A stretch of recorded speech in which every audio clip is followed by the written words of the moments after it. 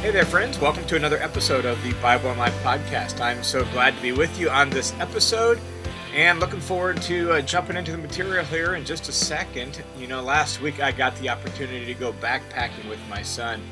When he was younger, we did that quite a bit and haven't done it in a number of years. And so it was just real special to be able to spend a couple days in the mountains with him. And the 50-year-old knees held up all right. They were a little stiff afterwards, but all in all, great time. Caught a few fish, enough fish for dinner, sat around a campfire, good conversation with my son, real special opportunity. So grateful for that. It was just good to be together. Also, I just been thinking about this ministry and this podcast, and it's made possible by the generous support of just tons of people. And I am so incredibly grateful for you people like Mark and Ricarda, or Tim and April, or Gary and Christina, or Nathan and Sarah, or Will and Lorna, and just a handful of other people that really make this ministry, not only this podcast, but the listener's commentary on the New Testament, and this whole online ministry possible. And when I look at like 121 downloads of the podcast last week in Nigeria, a place I've never been, likely a place I'll never be, and yet God is using this ministry in some way to care for and strengthen people's faith there in Nigeria. And that's made possible by your guys' generous support. And I am just so incredibly grateful for your partnership in the gospel, your partnership in this ministry. So thank you to each and every one of you who donate so generously to make this possible. Thank you to all of you who pray for this ministry, pray for God's favor and blessing and fruit. None of this could happen without God's work and God's power and God's grace being activated by your prayers. So thank you for your partnership in this ministry in every way that shows up. May God bless you for it. All right, with that, let's jump into the episode for this week. We have been talking about this idea of re-socializing, by which we mean really like learning the new culture of Jesus's kingdom, or learning the new culture of Jesus's family. As we become a follower of Jesus, it's not just me and Jesus. We are brought into a new family, and that new family has a way of doing things, looking at life, a way of acting and behaving and interacting that's different from the ways of life that we have learned from our family of origin, from the culture we grew up in, and the nation where we live. And so as we enter into Jesus' kingdom, Jesus' family, we have to be re-socialized, which means we get the opportunity to learn new ways of behaving, new ways of acting, new standards, new values, new goals, new priorities, new agendas. So we've been reflecting on that over the last handful of weeks on the podcast. This week, we want to look at a specific area where certainly in my country, the United States of America, in most European and Western industrialized, Western developed countries, this is really an important topic. But I think it's important everywhere. It was important in Jesus' day. That's why he talked about it. Even though he was living in an agrarian society, a rural society where farming was the dominant thing, most people were poor. And yet he still dealt with the issue of money, because this is so important for us to understand as we learn the way of Jesus. How does God view money? How does Jesus view money? And his family, how should we think about money and stuff?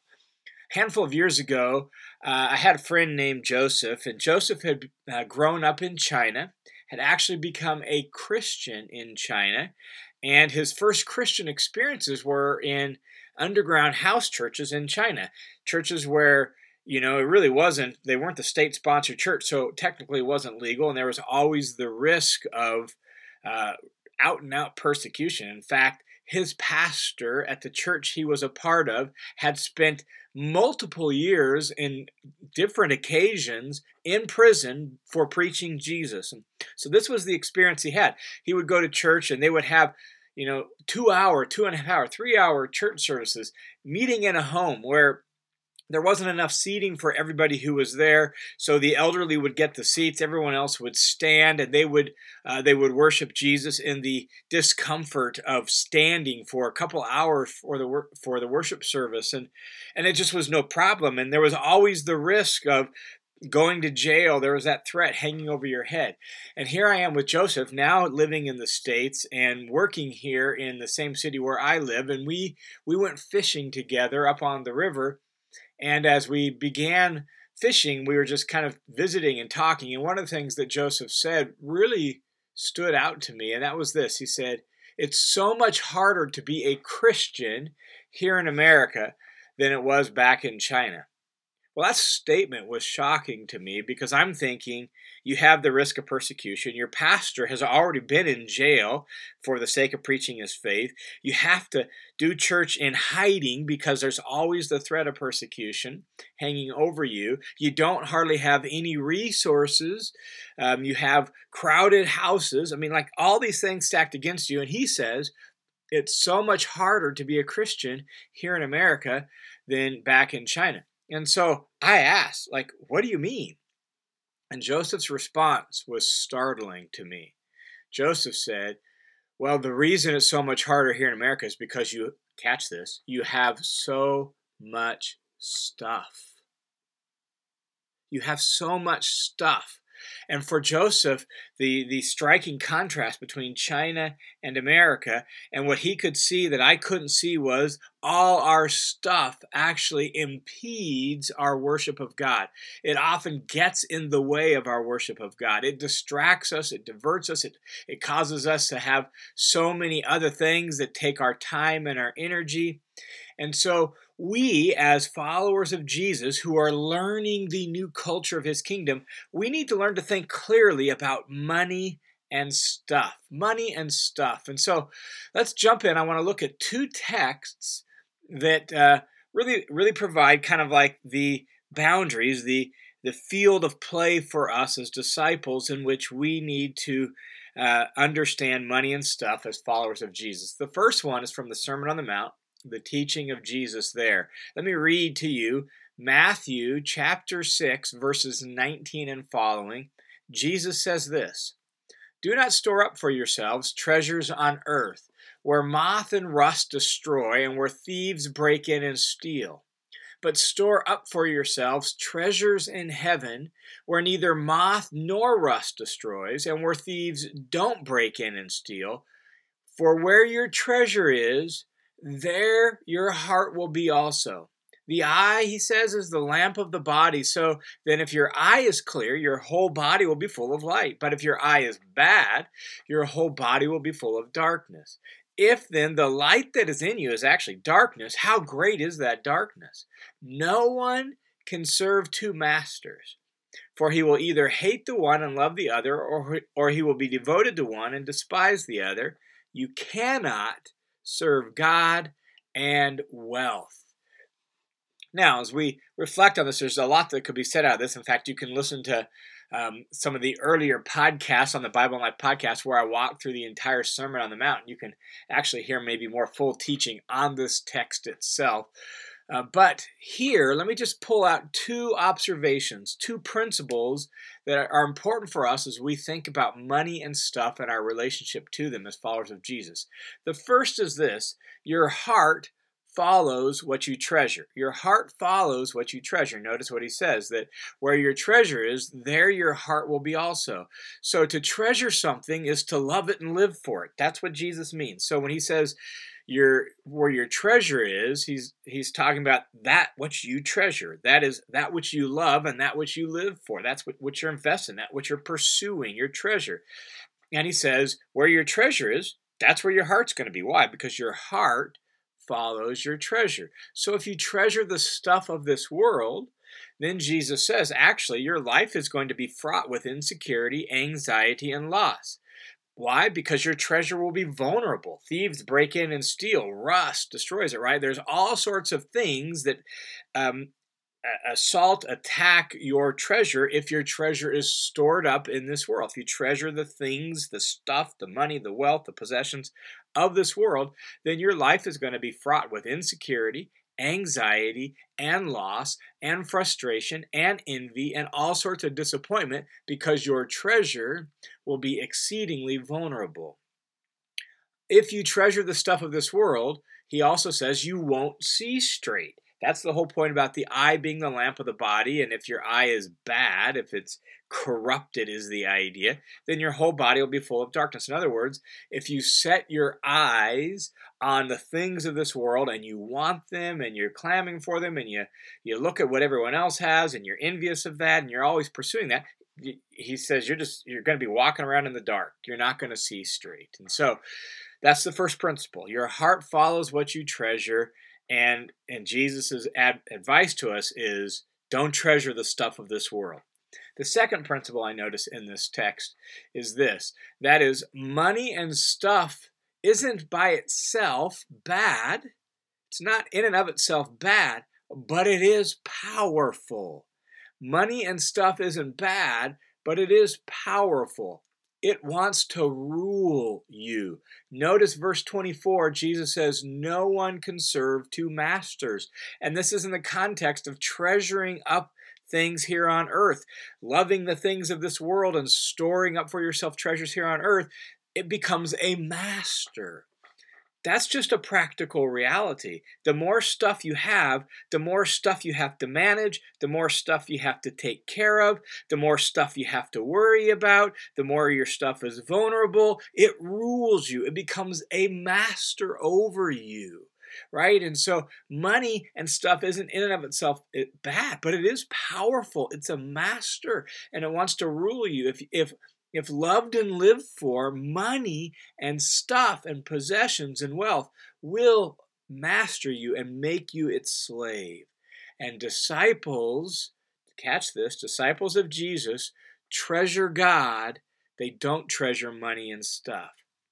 They love and live for God, not money and stuff. That's why he says you can't serve God and wealth. You can't. Both want to be lords of your life. You have to choose which Lord you're going to serve. Money is not necessarily bad, but it's powerful. So that's the first teaching. All right, this teaching is a warning. Money and stuff basically can be dangerous. Don't treasure it or you will serve it. That's the warning of this text, right? Now, the next teaching. Well, what happens if you have money? Right? Like, what happens if you have money and how should you think about it? Well, turn to 1 Timothy chapter 6, and we'll look at verses 17 and following. This really is like the other pole, the other kind of key anchor point for our view of money and stuff as followers of Jesus. 1 Timothy chapter 6, verse 17, the Apostle Paul writes these words, teaches us this. He says, instruct those who are rich in the present world. So there are followers of Jesus who have lots of stuff. They're rich by the standards of this present world. They have lots of stuff. So instruct those who are rich in the present world not to be conceited or to fix their hope on the uncertainty of riches. Notice that. Those, I think, that's very insightful on Paul's part. Those are really two of the great temptations for people with stuff, to be conceited, to be arrogant, to think they're better than other people. And there's a variety of ways that plays out. I worked hard for this. I deserve this, right? And all that sort of stuff. Not to be conceited, or to fix their hope on the uncertainty of riches, as if money can solve all their problems. And money is what they're living for, in other words. That's their hope. That's the thing they're loving and living for. Don't fix your hope on that, but fix your hope on God. This is the line that I really want us to pay attention to. Fix your hope on God, who, catch this, richly supplies us with all things to enjoy. He goes on and says, instruct them to do good, to be rich in good works, to be generous and ready to share, storing up for themselves treasure of a good foundation for the future, so that they may take hold of that which is life indeed. Now, again, a couple observations out of this teaching from the Apostle Paul.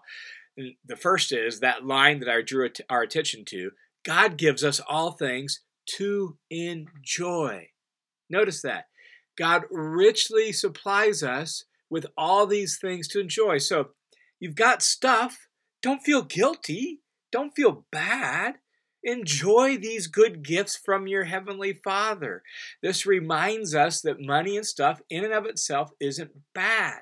Having nice things isn't bad, right? Like having stuff isn't wrong. You don't need to feel bad about that. They're gifts from a good God, a good Father, and He gives them for you to enjoy. So enjoy them. They are good, simple pleasures of life. Enjoy them. And that's what God wants for us. He gives them to us for the purpose of our enjoyment, for us to enjoy. God made this world for our joy, right? So they're good. Enjoy them, right? Respond with gratitude. Thank God for them. Practice the discipline of celebration, right? Like there's a spiritual discipline called celebration, which means enjoying the good gifts of your Heavenly Father and enjoying the giver of those gifts, God Himself. So revel in them, celebrate them, thank God for them.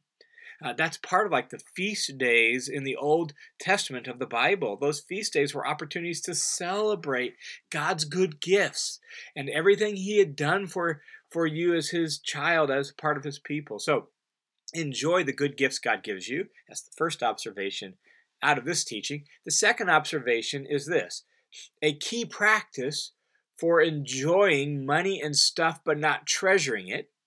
Note that balance, enjoying it but not treasuring it. A key practice for that is generosity. Generosity. Notice what he says: instruct them to do good, which means to do good works. To be rich, he says, in good works, good deeds, where you're caring for the needy, you're helping people who don't have as much. He says, instruct them to be generous and ready to share. And so you've been given good gifts from God. Enjoy them, and enjoy them with an open hand is the idea. Live your life with an open hand. Does somebody have a need that you could meet because of what you've been given? Then share it with them. Look for ways to take the good gifts you've been given from your Father and benefit and bless those who don't have as much. Be rich in good deeds. Instead of pursuing getting rich, pursue being abundant and doing good for people is the idea. Give stuff away. Be ready to share. In fact, giving stuff away is one of the best ways to make sure that money and stuff does not become your master, that you're not treasuring it up, that you're not living for it and loving it. And so this is the biblical balance. Money and stuff, in the first teaching we looked at, money and stuff is dangerous. Don't live for it and don't love it. It's dangerous. There are risks with it. It's vulnerable, right? So money and stuff is dangerous. Don't love it and live for it. But on the other hand, money and stuff can be good gifts from God. Enjoy it and use it to benefit others. That's the balance that we need to learn in Jesus' kingdom. Money and stuff is dangerous. Don't love for it and live it. Money and stuff are good gifts from a good Father. Enjoy it and use it to benefit others. And so as we're learning the culture of Jesus' kingdom, these are like the two anchor points we operate between. There are various practices that can help us do that, but we operate between these two anchor points. These are good gifts from God, but don't live for them, don't love for them, and make sure we're doing good for other people. So here's some practices. Let me just offer just a few practices. We don't have time to talk about these in detail, but here's some practices that can help us actually live this balance out. One, practice gratitude. Practice gratitude. Be grateful for the good gifts that your Father has given you. Recognize these are gifts. These are gifts from God. God is the one that made the world the way it did. God is the one who gives good gifts to us. So practice gratitude for the things you have. Regardless of how little or how much you have, practice gratitude. Second practice, generosity. Practice generosity. When and where you can, give stuff away, right? Like live life with an open hand, be generous and ready to share. And so practice generosity. Increasingly find ways to share the things you have. Don't hoard, right? Give instead of hoarding. Who needs what you have? Who could use what you have, right? Be willing to let people borrow from you. So be generous. Practice generosity. Another practice, contentment. Practice contentment. Um, how do you practice contentment? Well, I'm thinking of the idea of not constantly having to get more. Practice being content with what you have. It works. It's not broken. I don't need to replace it. I don't need the upgrade. I don't need the latest and greatest. I don't need the next new phone. I don't need the next new tech, whatever. I don't need the next, right? Like, practice contentment. I have enough. I'm not always having to get more, right? That's the idea. In fact, earlier in 1 Timothy chapter 6, Paul actually talks about like godliness with contentment is actually a means of great gain. And so if we have food, clothing, and covering, with these we shall be content, he says. So practice contentment. I'm content with the things I have. That's the idea. And a final practice I would suggest for living out these two anchor points and learning this balance is simplicity. Practice biblical, gospel-centered simplicity. There's a lot. You can find all sorts of stuff on the internet today about minimalism, simplicity, and all sorts of that. Some of it's good, maybe some of it's extreme. I'm thinking of gospel-centered simplicity, where my identity is rooted in what Jesus has done for me. I don't need all this other stuff to have more. My heart is centered on and revolves around Jesus and his kingdom. I seek one thing. I seek first his kingdom and his righteousness. And thus, I'm not constantly having to clamor for more stuff to fill me up, to make me feel good about myself, to make me feel better. I'm willing to get rid of stuff and declutter my house because I don't need all that. I'm willing to give stuff away because I don't need all that. I don't need bigger and better, right? Simplicity. Practice simplicity. Sometimes that discipline historically in the church has been called frugality, or I'm just frugal. I don't need tons of stuff. I can live with a little, right?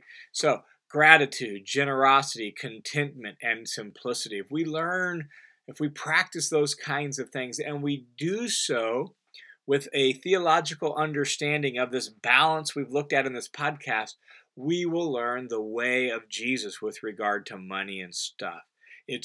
Money and stuff is fine. It's a good gift from God to be received with gratitude, to be enjoyed, and to be used for the sake of others. But we recognize there's a power to it. There's a pull to it. It wants to rule us. And so we guard our heart against being deceived by money and stuff.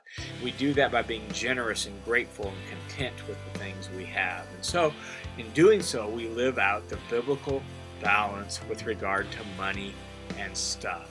And as disciples of Jesus, that's an important value that we're learning to practice. All right, thanks for checking out this episode of the Bible and Life podcast. Follow Jesus, walk with God, and I look forward to talking to you again next week.